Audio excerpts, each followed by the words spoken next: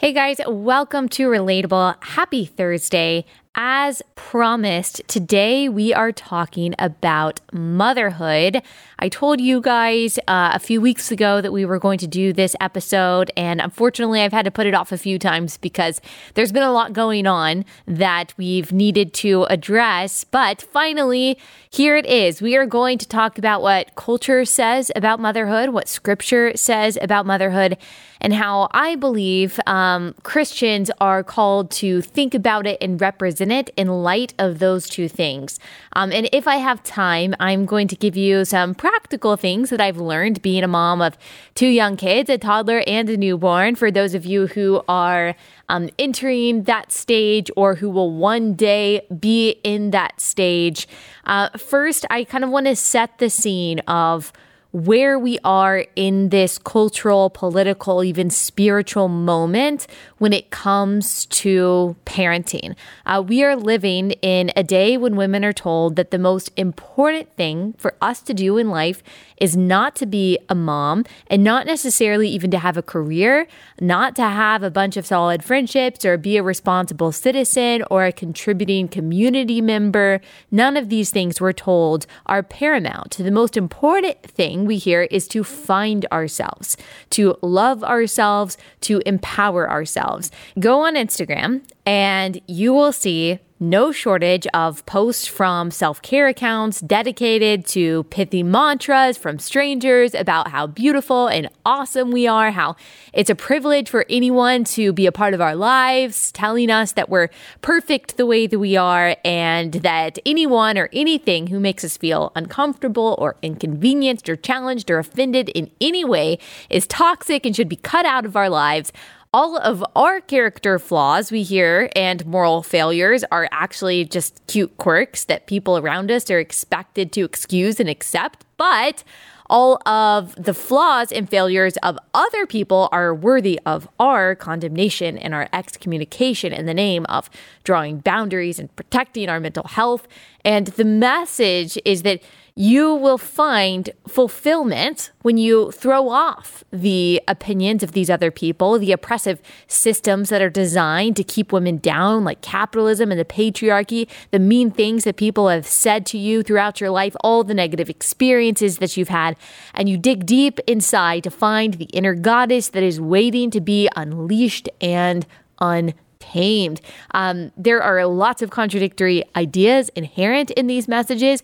I actually dedicated a whole book to them called You're Not Enough and That's Okay, Escaping the Toxic Culture of Self-Love. And some of those contradictory messages are if all you did today was get out of bed, even though you had a whole list of responsibilities, that's enough. But also we hear you're a tough woman who can do anything that you set your mind to and you can do hard things. We hear you're perfect the way that you are, but at the same time, we hear it's time to do the work of fill in the blank with some social justice cause and recognize your fill in the blank with some sort of perceived privilege.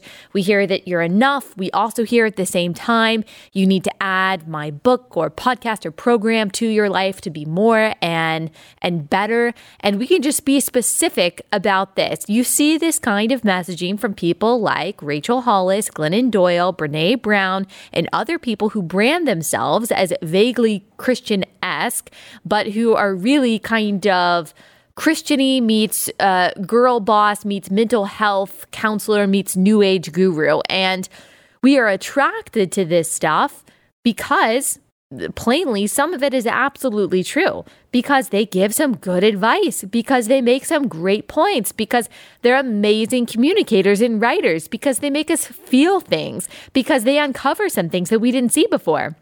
Because some of their content is cathartic, some of it is truly empowering, some of it is practical, some of it is really healing, but most of all, they give us this addicting sense of being in control.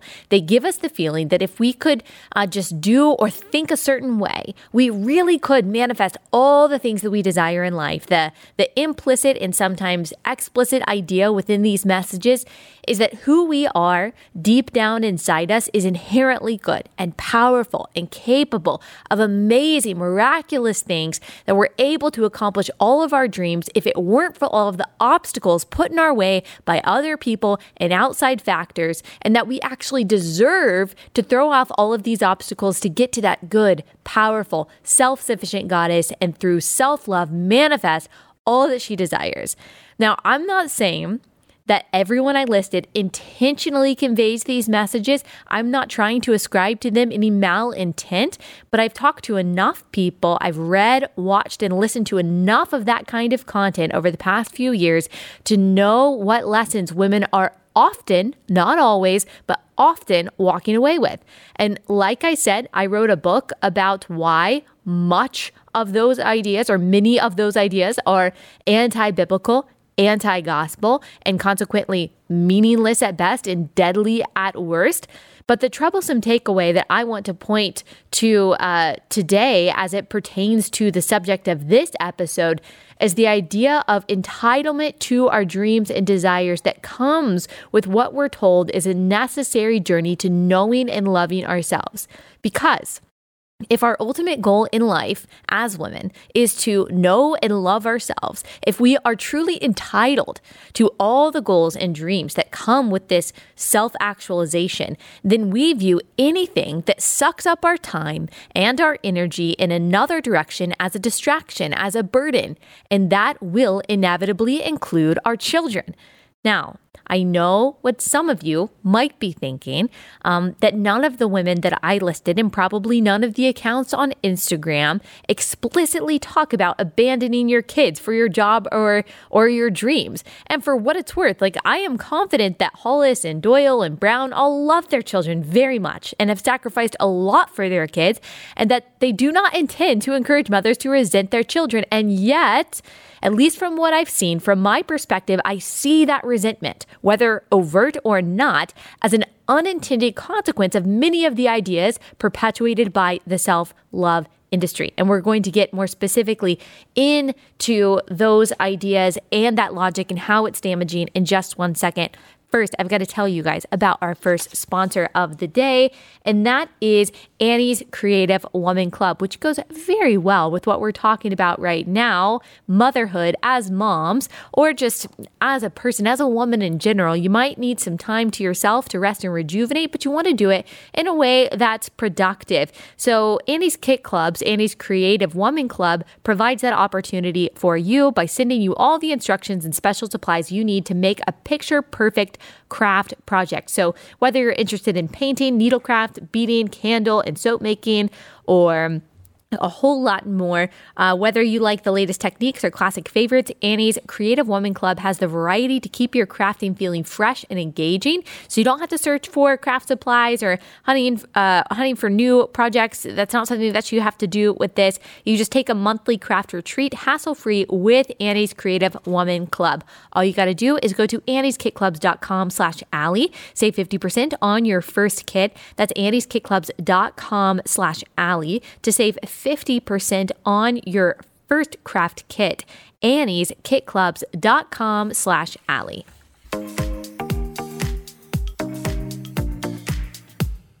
So you can kind of see the logic that I'm talking about. If self-elevation is the goal, then self-sacrifice is a detriment to that goal. And there is nothing more self-sacrificial than motherhood. I have a good feeling that most of you have come across this attitude, whether you've seen it in Facebook groups or on Instagram or listened to it in a podcast or read it in a book.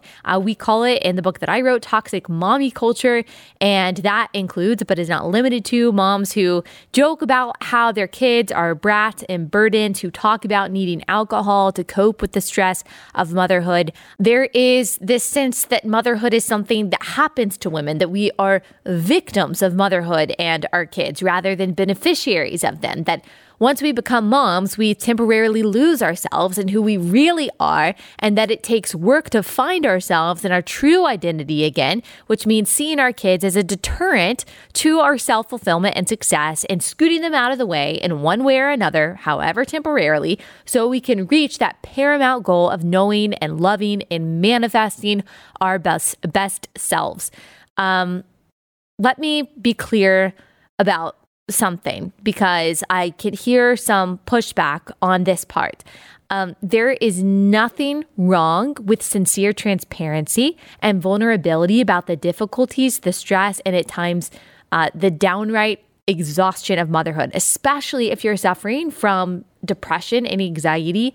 But what I'm saying is that the cumulative effect of the pervasiveness of these kinds of publicized, thoughtless, negative jokes and comments about babies, kids, and motherhood is a cultural shift toward viewing children as a debit rather than a credit, not just to your own life, but also to society. And we are living in a cultural and political moment in the United States, especially when having children and starting a family is not a goal that a lot of young people have. There was a really interesting poll conducted by The Federalist last year of 1,600 randomly selected people from the ages of 13 to 22 that found that they are far more likely to believe that buying a house and making a lot of money is an important goal, is a more important goal than having children. And just to be perfectly fair, you can't expect a 14-year-old to be thinking about having kids yet, and that's fine because our minds and our priorities change as we age. That's perfectly normal. But there is no doubt in my mind that young people on social media are impacted by, their minds are shaped by how motherhood is portrayed on Instagram and elsewhere. And sometimes it's portrayed very positively, and that's great. But I would say there is a growing body of influence on social media that is very negative towards motherhood, even if it's done in a way that is presented as a joke. It also says, this poll, that their highest goal is actually to make a lot of money. And if that is true, if their highest goal is to make a lot of money and kids are presented as a detriment to that, then you could see why procreating can often go to the wayside among young people. One interesting thing to note in this survey is that the group most likely to say that having kids is very important is the group that attends church at least once a month. 60% versus 45% of those who go to church less than once a month. 58%-ish of identifying conservatives say that it's important to have kids. Again, this is 13 to 22 years old versus 45% of identifying progressive. So it's just interesting how your world view affects that. Antinatalism is a movement that has picked up steam in the past decade, which holds that we need to stop having children because of overpopulation and climate change and the exploitation of natural resources. The antinatalism Reddit thread or Reddit group has 117,000 members as of today, as of this morning when I was writing this. And if you read some of the posts in that group, your heart will absolutely break. Here is one snippet that I read this morning. I'm deep in the grief of antinatalism. I have such a biological and or socially conditioned desire to have my own child. At the same time, I know I cannot go through with these deep-seated desires. I know it because life is suffering that I can't possibly procreate, but still I grieve it. And it seems nonsense. I'm in a space where I can have an abortion if I need to. I can make money like no one's business. I can give back to society in so many ways, but my biological desire is to procreate. I know this is wrong. This person says, it's made harder by the fact that all my best friends have had kids. I feel like I can't talk to them because of my views, and I have nowhere to discuss and dissect my bio desires versus my rational mind. I feel like I'm hiding part of myself when we talk, and I don't know whether to disclose this part of me or not. Oh, girl, I wish I could meet you and share the gospel with you. If by chance you happen to be listening to this or watching this, there is hope in Jesus Christ, and I hope that you will finish this episode because we will talk more about that. But this despair that I see in this comment just breaks my heart. It breaks my heart. The world is scary. The future is unknown, but there is a God who created you and holds it in his hands, and he is trustworthy. That is what I would say to this person if she were right in front of me. Someone, though, responded in a very different way to this comment on the antinatalist thread on Reddit. I also sometimes have fleeting thoughts about having biological kids. They are very superficial thoughts, such as wanting to see how my offspring would look like, picking out baby names, etc. I snap out of it quickly, though, and then I realize that my biological urges that I have are just merely irrational thoughts that will eventually go away. A good way to combat this mindset is to think about the future for your kids. Is this the world you really want to bring your child into, where they will most likely experience things such as climate change, the bad economy, accidents, illness? This is so sad. Another response on this thread is, it's natural that we have this desire. It's literally programmed in us. The way antinatalism is different from being just child-free is that an antinatalist might want to have a kid and love that kid, but they know it's wrong. Many people just assume that we hate children and want them to die. Like, no, we love them. That's why we're antinatalist. Sometimes I find myself having baby fever, but TBH, when I imagine getting a pet, I feel the same kind of happiness, which I'm thankful for. I mean, if that doesn't just punch you in the gut, I don't know what will. So antinatalists believe that it is morally wrong to have biological children for reasons including, but not limited to, the ones that I listed. Some may differ from and others may overlap with what I'd call the child-free movement, who take issue with being called childless because they are choosing not to have kids, not necessarily because they think it's morally wrong to have kids, but because they just don't want kids. We talked about the other day on this podcast that Harry and Meghan received an award from a British charity called Population Matters for their very, quote, enlightened decision to have only 2 children. We just, I guess, ignore the fact that they have a huge carbon footprint. They've got an 18,000 square foot mansion and, of course, fly private, but that's a whole different segment for a different day. There was a TikTok that went viral the other day of a progressive young woman calling people who want to have sex for the reasons of procreation people with a, quote, breeding kink. There was another very popular TikTok video of a progressive woman talking about how much she truly hates kids. And then, interestingly, though, I saw another progressive respond to that video, pondering why it's always left-wing people who openly talk about their disdain for kids when kids are the most marginalized group in the world, without question, by far. Now, I thought that was a very interesting and good and compelling pondering by that progressive who responded to the anti-child video. And I would say it's something to think about, especially if you identify as on that side of the aisle.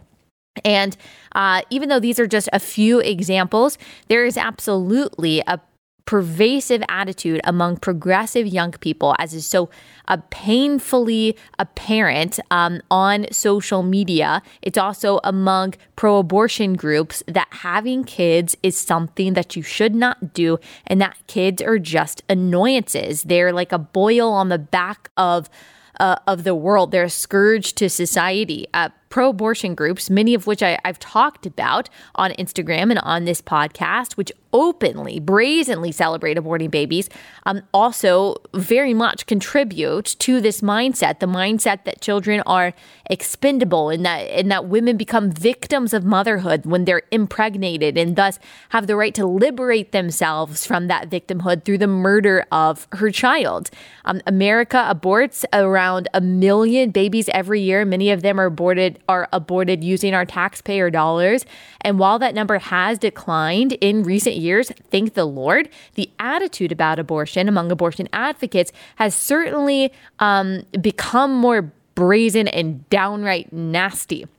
So I have no doubt that this collective mentality about babies and children and pregnancy has contributed to the declining birth rate in the West. The National Center for Health Statistics found that there has been a steep decline in the birth rate in the United States since 2005.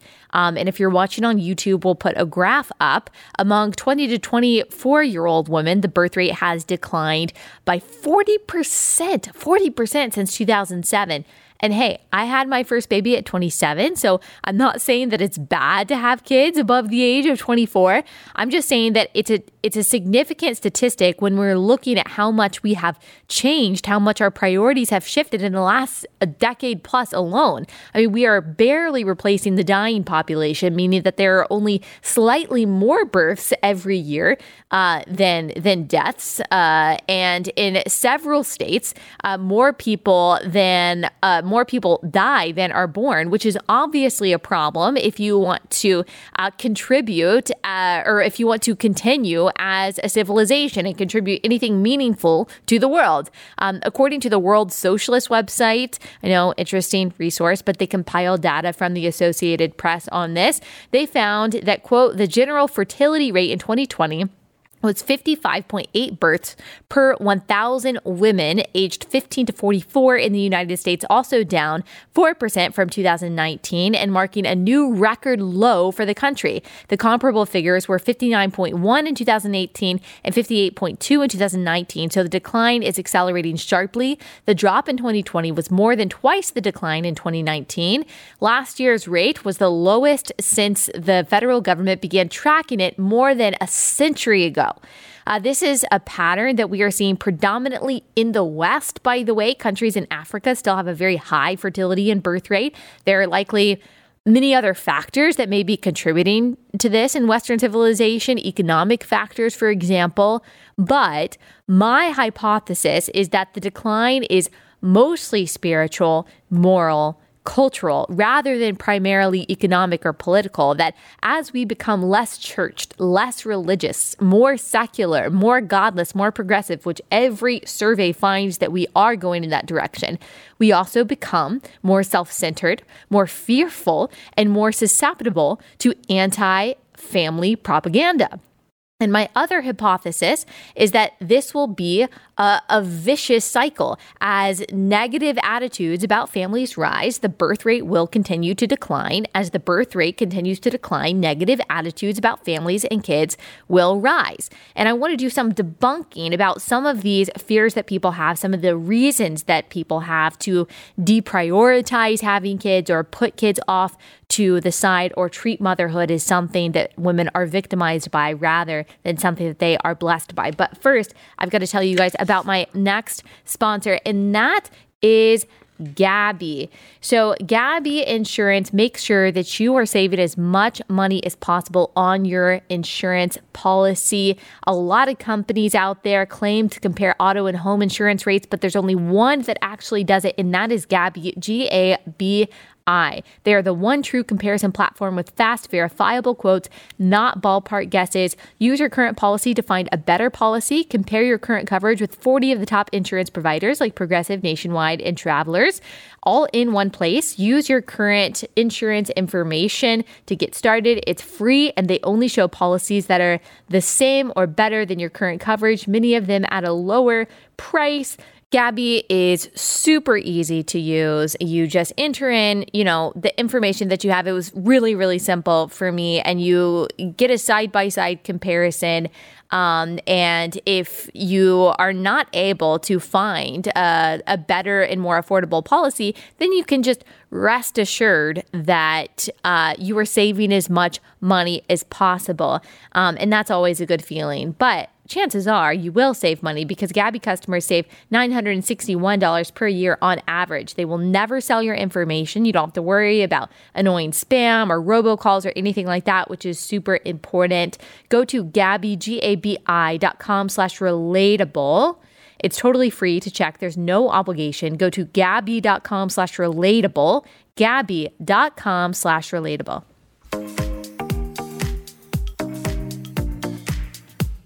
So, like I said, we're going to do some debunking of some of these things.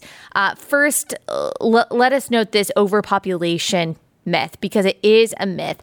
As the population grows, innovation also develops. We find more ways to sustain people. That's one of the benefits of capitalism, because every human being has the opportunity to be a credit to society rather than a debit. I also want to caveat that, though, by saying that the Christian worldview views everyone as made in the image of God, and we don't place value on people based on what they can physically or intellectually contribute to society. We believe that, the weakest person, physically weak or intellectually or mentally, is more valuable than any other non-human creature in the world. And so we believe that everyone is made with equal value, made in the image of God.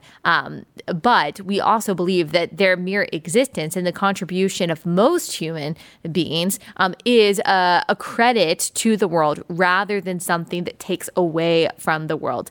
Also, it's important to note with this argument of overpopulation, heavily populated cities and the fact that cities often run out of space and resources, and even heavily populated countries, does not mean that we have an overpopulated world. So that's kind of a fallacy that we see a lot.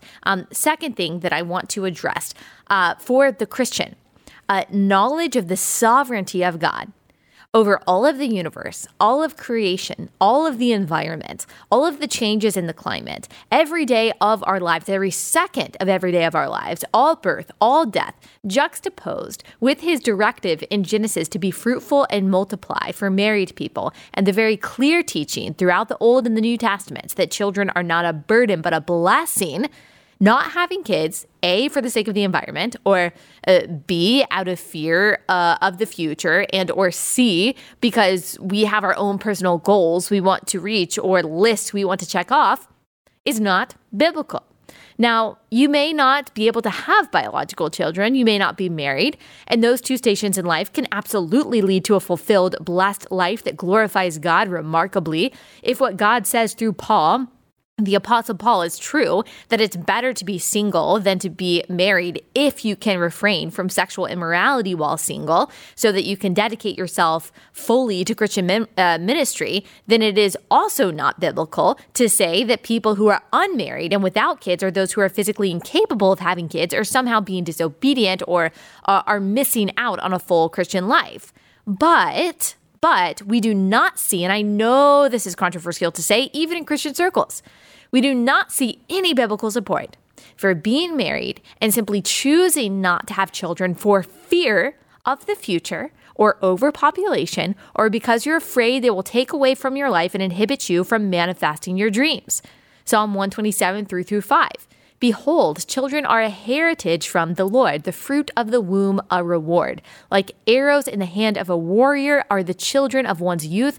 Blessed is the man who fills his quiver with them. He shall not be put to shame when he speaks with his enemies in the gate. Everywhere in Scripture, we see pregnancy and fertility as a good thing, as something to be celebrated. Jesus himself demonstrated that children are not annoyances, but people to be welcomed, to be shepherded, attended to, and that their innocence and faith are actually representations of what faith in all of us should look like as Christians. Matthew 19:13 through 15. Then children were brought to him that he might lay his hands on them and pray. The disciples rebuked the people, but Jesus said, "Let the little children come to me and do not hinder them, for to such belongs the kingdom of heaven." And he laid his hands on them and went away. So children are a blessing. We are called to see them as such, to talk about them as such, to treat them as such. Again, that doesn't mean that everyone will have kids. It doesn't mean that we can't talk about how hard parenting is at times, but it does mean that we are to view children as God views children. The Bible refers to Christians as children of God, 1 John 3:1, and Gentile Christians specifically as adopted children of God, Ephesians 1:5. Which shows that not just having biological children is an earthly depiction of the gospel, but also that adoption is a depiction of the redemptive, the saving grace of the gospel. God uses parenting, biological or adoptive, to teach us what the gospel, the greatest news in history, is. And that gospel, that good news, tells us something else, not just about motherhood, but about our lives, about our purpose, which is not to know and to love ourselves and to follow our hearts, but to know and to love and to follow Christ. There is not a powerful inner goddess buried deep down inside you waiting to be unleashed and untamed. Society and systems are not standing in the way of manifesting your true self. You are not a victim of motherhood. Your greatest burden and biggest problem as a woman is not insecurity and is not other people's harsh opinions about you. Ephesians 2, Ephesians 4, Romans 6, Romans 8, Colossians 3 all tell us exactly who we are. And ultimately, there are really only two options for this. We are sinners bound for hell or saints bound for heaven. We either have a heart of stone or a heart of flesh. We are either the old self living in the flesh or we are the new self living in the spirit. We are either dead in sin or alive in Christ. And how we go from one identity to the other is, as Ephesians 2, 8 through 10 says, by grace through faith in Christ, who gives us his identity, who gives us his righteousness, his perfection, his purity, his sufficiency, and makes us new. Not merely better or improved, but new people, reconciled to a holy God so that we can have fellowship with and freedom in him now and forever. Christ himself gives us our identity when by grace through faith, we become his disciples, which means a couple things. Number one, like I said, I don't have an inner goddess waiting to be let out because if I did, I wouldn't need a savior, but John 3:16 tells me I do. Number two, it is impossible for me to, quote, lose myself in marriage or in motherhood. Yes, it's possible to be burned out. It's possible to realize that you're trying to be something that you're not. It's possible that you've allowed yourself to forget all the good, fun hobbies or habits that make you tick and make you happy in seasons of extreme busyness. But as a Christian, and this is such a relief, you can't be lost because you've been found once and for all by Jesus, who, as Matthew 18:12 says, left the 99 sheep to come and find you, the one lost sheep, who, like the father of the prodigal son in Luke 15, came running for you even after you'd rebelled and you'd gone astray. You are found. You're identified. You're given a name and a purpose in Christ that no system, no responsibility, no role, no obstacle, no bit of stress can ever take away from you. You may fill many roles in this life, but who you ultimately are can never be taken away because the God who made you and who made the universe gave it to you, and nothing can snatch you out of his hand. That empowerment, that sufficiency, that rest and renewal and rejuvenation that you're trying and failing to find in yourself in Instagram accounts and self-help books and podcasts that make you simultaneously, strangely feel both free and burdened and both motivated and held back is found in Jesus, who died to save you because you are not enough, because you're not a goddess, because you're not perfect the way you are. He is your saving grace, your sanctification, your sustenance, your strength. And he has and will continue to completely equip you and me to mother our children. He holds your future, my future, their future in his steady hands. They are yours to steward, to care for, to love, and to point toward him. And there is nothing that the world needs more than wise, godly, loving, brave people being ambassadors for Christ. That includes you and your kids. The world is really dark. It's really scary, and the future is totally unknown to us. But the only one who knows exactly what that future holds and has seen every single gruesome part of human history tells us in Scripture that having kids is a blessing. And the responsibility and sacrifice that comes with having kids, as hard as I know it is, especially for those of you who are way beyond me, who have lots of kids, or you have kids with special needs, which I won't pretend that right now I can relate to. What I do know, because I can see the objective truth of Scripture, is that all of it is worth it. So in short, having kids, if you can have them, is good. And Christians must set an example in showing the world what joyful, thankful, fearless, bold, godly parenting looks like. We refuse to contribute to the mindset that having kids is something to put off or put away for the sake of ourselves or some greater problem that we think will be solved by not having kids. Motherhood is an incredible experience. The love, that you feel, and I've said this so many times before, but I'm just reminded of it every minute of every day. The love that you feel when your child is born is unlike anything that you ever felt in your life. Now, if you don't have kids, I know that you think you can imagine it, because I thought that I could imagine it too. And you can in some like intangible way, but you can't really know what it's like until it happens to you. And the best way to describe it is it feels like a tidal wave crashing over you. And you know, in an instant, when they lay that baby on your chest, that you would give anything for the well-being of this little person. All the hopes, all the fears that you had for yourself are transferred onto them. You would sacrifice anything. You would endure anything just to ensure that they are happy and whole. It is a heartbreaking, a gut-wrenching love. You love them so much that you can physically feel it in the deepest parts of you, even when it's hard, even when your patience is thin, even when you're super tired, even when you're stressed out, even when they disobey you, even when they test your limits. Your love for them is absolutely unshakable. It is different than the love that you have for your spouse or your parents or your friends or, my goodness, your pet. It is beyond comprehension. And I just want to, I want to insert a couple things. Number one, just as Christians have to set an example in joyful and godly motherhood, the church also has to set an example in what it actually means to be a woman. And we have to be crystal clear and as bold as ever in something that really didn't take any clarity or boldness on just a few years ago, that motherhood is exclusive to women. That a woman who is pregnant is not a gestator. She's not a pregnant person, but that she is a woman. She's not just a lactator. She is a woman who is sustaining a child with her body for 9 months. And then even after that, as she continues to nourish that little person, that is a gift. That is a blessing. That is a responsibility that God has given exclusively to women. That doesn't mean that you're less of a woman. If that's something that you don't do, that doesn't happen to you in life, and that you don't take part of in life, but it is something that is exclusive to women. And if we care about women, if we care about motherhood, if we care about honoring and seeing women as I believe Jesus did, then we also as a church have to set an example in being so clear and so bold that motherhood is something that only women get to do. This is not a gender fluid business here. And so we rely on science. We rely on the word of God to be clear about that. The church throughout history has had the opportunity. It sometimes has taken the opportunity. It sometimes has not taken the opportunity to be a refuge for the most vulnerable.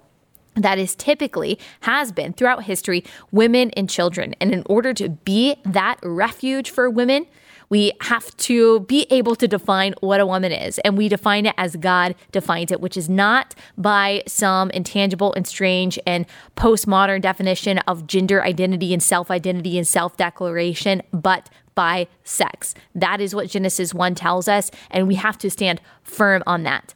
My other insert in this motherhood spiel is to remind you that the government, any government entity, including public schools, or really any entity, government or not, but especially the government, is not a parent to your child. The state does not know your child. I said this recently. I'm saying it again. The state does not love your child. The state does not care about your child. The state does not know your child's name or their favorite meal or their birthday or their likes or their dislikes. It is not the state that will wake up in the middle of the night when your child cries. It is not bureaucrats who will rock them to sleep at night or comfort them when they're sad or help them when they're hurt. It was not on the government's chest that the doctor laid that baby when he was born. It wasn't the government who grew that child for 9 months and sustained him with its own body. It wasn't the government who sacrificed everything to find and adopt that child. It was you. It is you. It is your sole right, your sole responsibility to raise your child, to steward your child, to teach them your values, to disciple your child in the Lord. Yes, there are terrible, of course, irresponsible, unloving, abusive parents out there. I'm not speaking to them right now. We know that exists, unfortunately, because evil exists. I'm speaking to you, mom who loves and cares for her kids. The government doesn't get a say in your child's life. You have been given this role by God. You've been given the tools by God. The government is not our parent. It's not our nanny. It's not our caretaker. It's not our arbiter of truth and morality. And it sure as heck is not our God. Resist with all of your might any effort to indoctrinate your child with ungodly ideologies, to convince your child of that which is not good and right and true, to subvert your responsibility as the primary faith trainer and caretaker of your child. Take this job as a mom, which I know all of you already do. I'm just encouraging you seriously. Because if you have not noticed, and this has been true for all of human history, this is not new, the world has it out for your kids. Satan, I know some people are uncomfortable with any mention of Satan, but he's real. Ephesians 2 says he's the prince of the power of the air. He has his sights set on your children to use them and to conform them to his own image. The world wants to conform your children to its own image. If the recent trends that we have seen in cartoons and the messages that we're seeing in some curriculum in school is any indication of what direction the world wants your kids to go, I would highly recommend waking up to that if you haven't taken notice of it already. And because as Christians, we know that there's no neutral ground. That, as C.S. Lewis says, the whole universe is either claimed by Christ or counterclaimed by Satan until the day Jesus returns to rightfully take all of it. We understand that we must always be vigilant, must always be discerning, must always be careful, not overbearing, not insulating them from all of reality, not pretending like the real world and other forms of thought and beliefs don't exist, but diligently teaching them what is true, what is good, what is beautiful, what is right, teaching them how to think, how to discern, how to ask questions. We have to do everything that we can to give our kids a biblical education before they start school, while they're in school, when they're at home. And we do this from a place of love for them and for God, not from a place of fear and anxiety. God tells us time and again not to fear, not to be anxious. That's the same God who knows exactly the direction that the country is going to go, the direction that the world is going to go. He still tells us not to fear. We know God is totally sovereign over our lives, over their lives. And while I do not pretend to have anything close to the wisdom that some of you who have been mothers and grandmothers for decades have, I do have some advice just from the vantage point that I have and the experience that I've gained so far. So I do want to end with just some, practical things just from my perspective. But before I get into some of those quick tips, I want to tell you guys about our last sponsor for the day. You know them well by now. It is Good Ranchers. I love Good Ranchers. They make our lives really easy.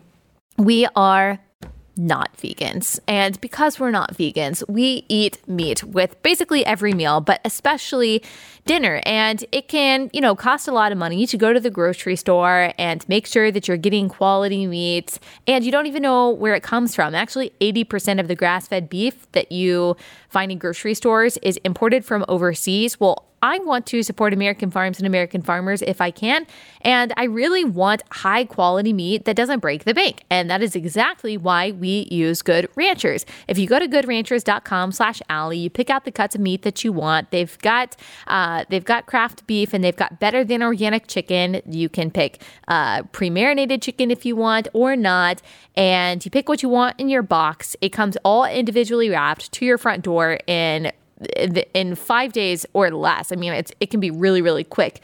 And it's ready to grill or it's ready to put in your freezer, whatever you want. We really love Good Ranchers. They're good people too. The people that own this company, they've traveled the United States and they've met with the farmers that they work with. And so they really can guarantee that this is ethically raised, high quality meat, all from American farmers. So I just couldn't recommend them more.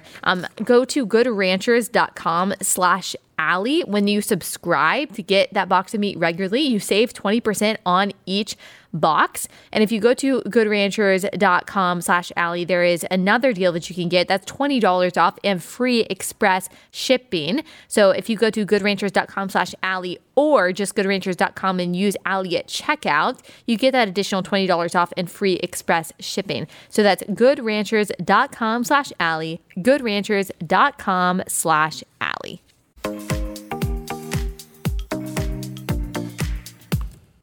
All right. right. So I wanted to give a little bit of advice from my perspective. I know a lot of you have been asking me to give my birth stories, and I've tried to decide whether or not I'm going to do that. I don't consider myself obviously an influencer because I'm not an influencer. So I don't necessarily talk about a ton of personal things in my life. Now, this podcast is called Relatable. And I think the remarkable thing actually about it is how many of you tell me that you feel like, we're friends and that you know me and that this is a relatable podcast, even though most of the things that we're talking about have nothing to do with our personal lives and everything to do with, big picture stuff like theology and politics and culture. And so I love that. I love that you guys feel like this is a community, feel like we are friends. I feel the same way, by the way. I feel like I am friends with you guys, and I'm very glad that we kind of have that.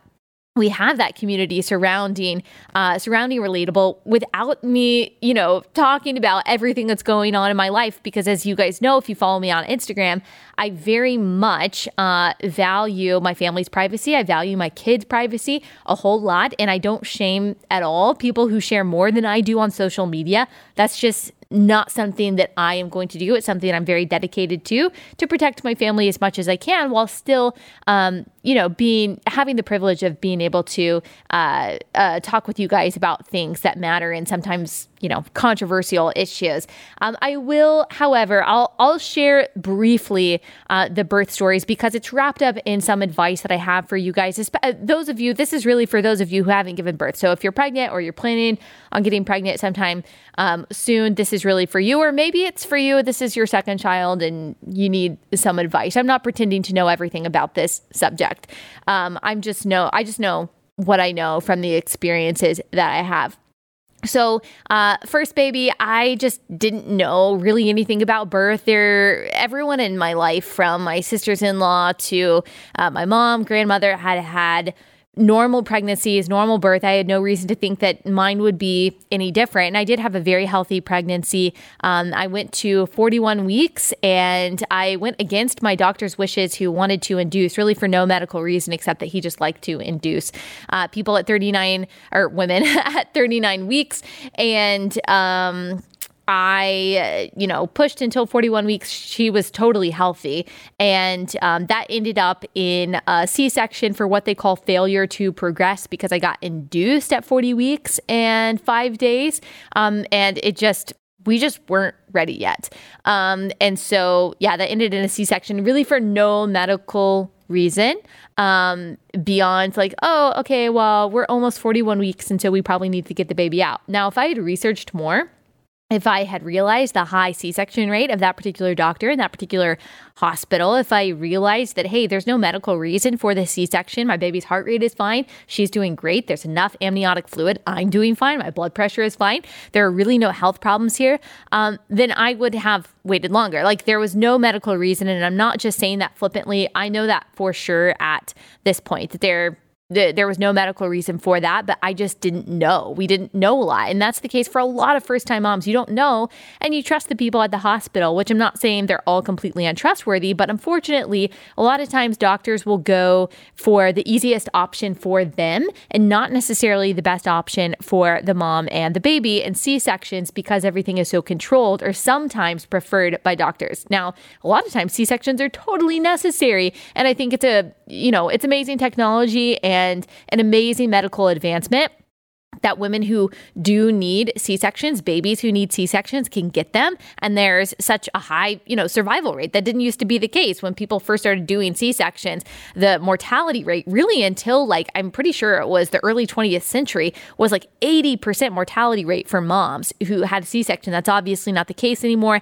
And I thank God for that medical advancement. But unfortunately, in the United States, it's used for reasons that are not medically necessary. And so women undergo a procedure that they didn't really want, that they didn't plan for, and that unfortunately they have to very painfully recover from, especially if it was not necessary. And that was true for me. That was it was a very hard recovery. It was very painful. And I just was so determined after that. I mean, everything postpartum ended up being totally fine. Breastfeeding was fine for me. The connection was fine. Some people struggle with that after a C-section.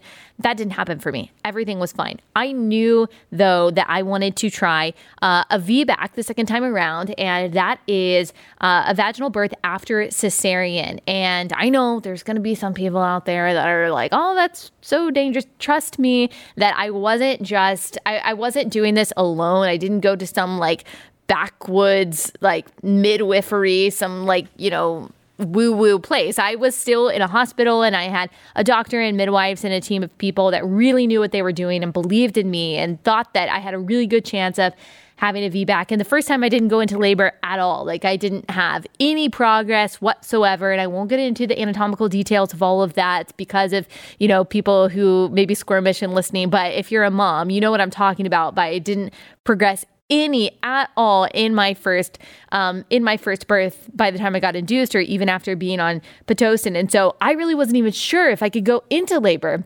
I was like, maybe there is something wrong with me. My first doctor had said, you might just have something wrong with you. You might not be able to go into labor. And that kind of stuff really sticks with you. Like if you're a labor and delivery nurse, and if you're an OBGYN, realize that what you say to women when they are giving birth sticks with them forever. I know it might be your 1,000th birth that you have attended or you've been a part of. And so you don't think it's that big of a deal as long as everyone is happy and healthy in the end, or a few months later, then you feel like you've done your job well. I would push back on that and say that that's not true. Like women remember their births forever. And there are a lot of things that maybe you don't remember because it's a blur and everything happens so quickly.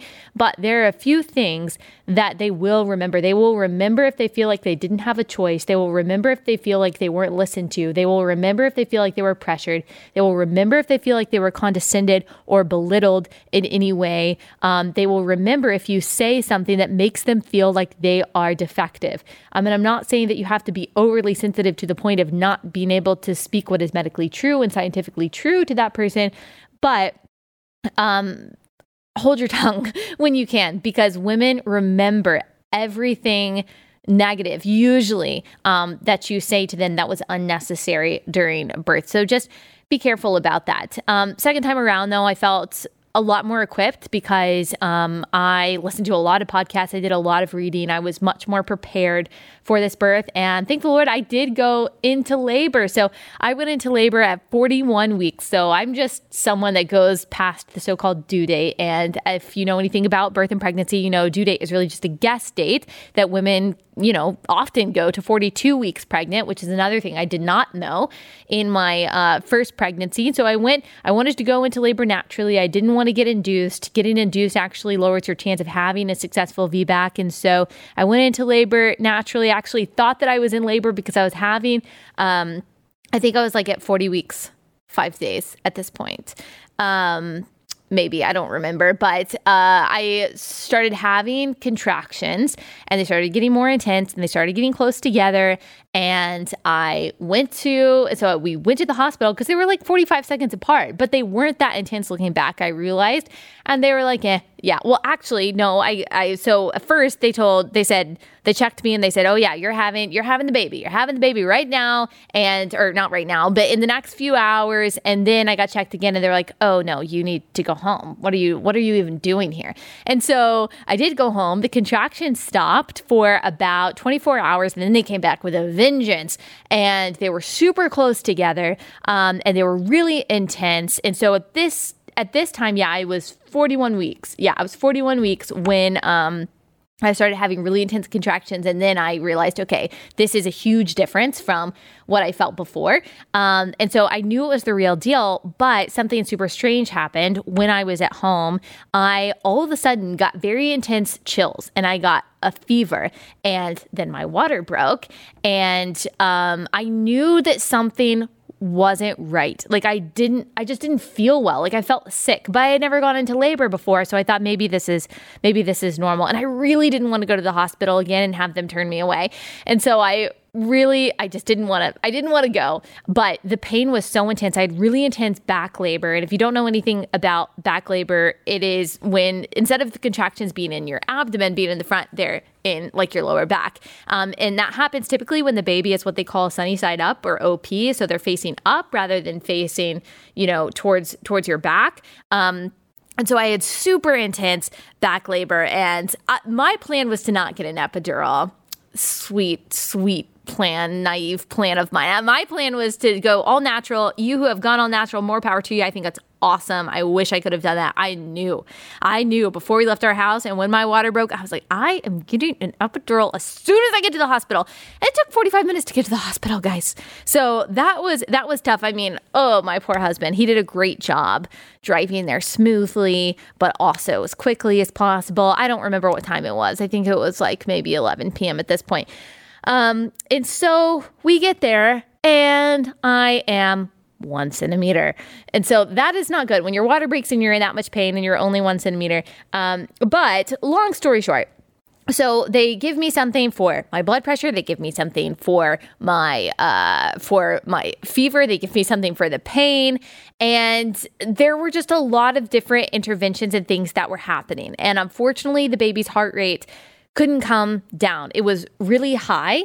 And even though I had progressed to 5 centimeters really quickly, we couldn't get the heart rate down, and we didn't know what was going on. So unfortunately, I was wheeled into the operating room, and I did have a C-section. Now, I am very thankful that I did go into labor naturally. And so it's crazy how emotional you can get about this, but it really was redemptive in some ways, because when I was told by my first doctor, you probably have something wrong with you and you just can't go into labor naturally.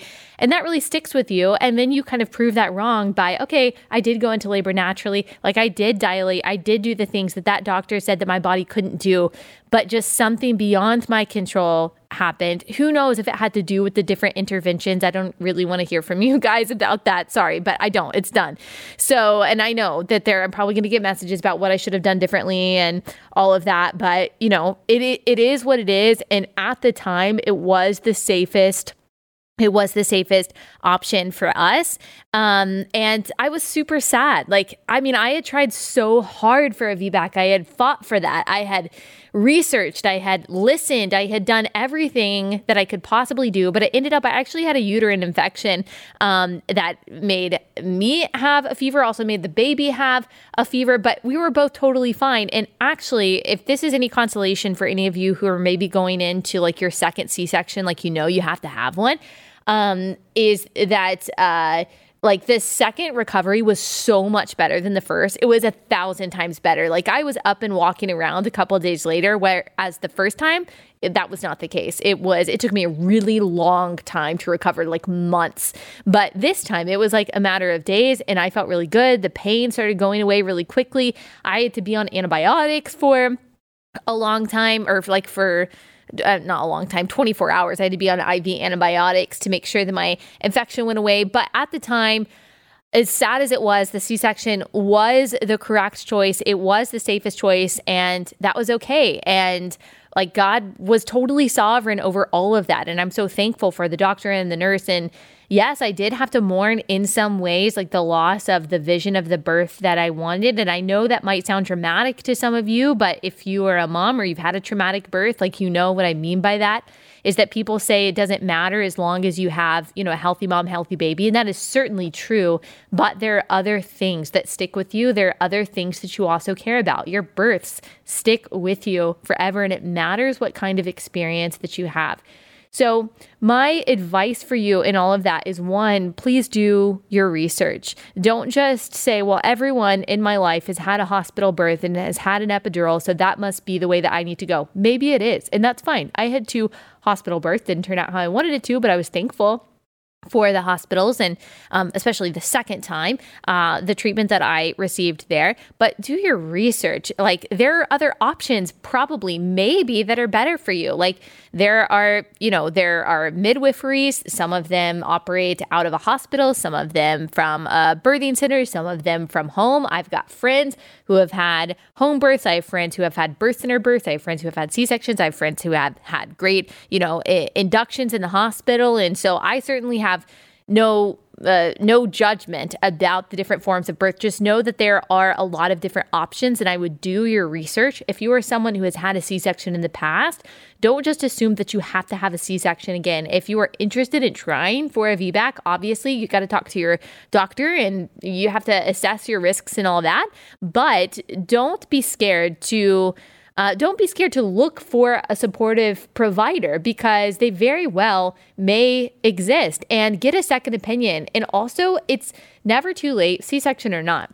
It's never too late to switch providers. Well, it might be too late at some point, but I thought actually about switching providers at like 36 weeks, and I'm glad that I didn't, because it ended up being the right care that I needed at the time. But if you are uncomfortable with the provider that you have, if you feel belittled, if you feel condescended, if you don't feel supported, then I recommend switching. I recommend asking around, asking who the best providers are in the area, and seeing if you can switch. I know that's not possible for everyone, insurance, complications, logistics, and all of that, but don't feel rushed. Like, I've talked to some of you who feel like at 12 weeks, you're rushed to find the one provider. You're not in a rush. You've got a long time. If you want to switch at 20 weeks and then again at 36 weeks, if that's what it takes to find you a provider that really supports you and listens to you, then that is personally what I recommend. Now, that is your choice. Do what is best for you and your family, and talk to, experts about that thing, but don't feel like you're stuck if you're not really stuck.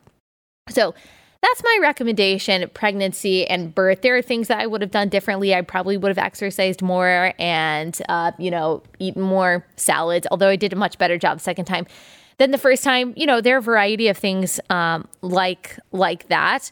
But my recommendation is to find a good support team and to be as educated as possible, and to understand that God has you in his hands, and that at the end of the day, as much as birth does matter, as much as the experience matters, you holding that baby in your arms will be ultimately what matters most. All right. And then just some other little tips that I have for what I've experienced so far in my 2 years of having babies Earthside, is do not wait for your child to go to preschool or to Mother's Day out, or certainly to kindergarten, to teach them. What I'm amazed by is how much I've been able to teach my oldest.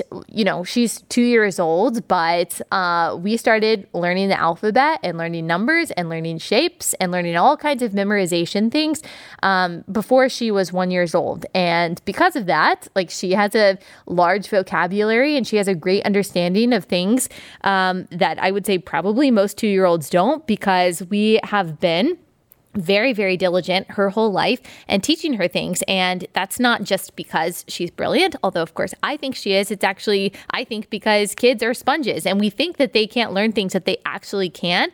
And so I have resources on my website, by the way. I will link it in the description to this podcast on alliebethstuckey.com. I've got a list of resources that I recommend for kids, not just teaching them the alphabet and things like that, but also catechizing your kids. So that's you ask a question and they answer with some sort of scriptural response. For example, the first one of our kids' catechism is, "Who made you?" And the answer is, God made me. And I think that's as far as we've gotten so far.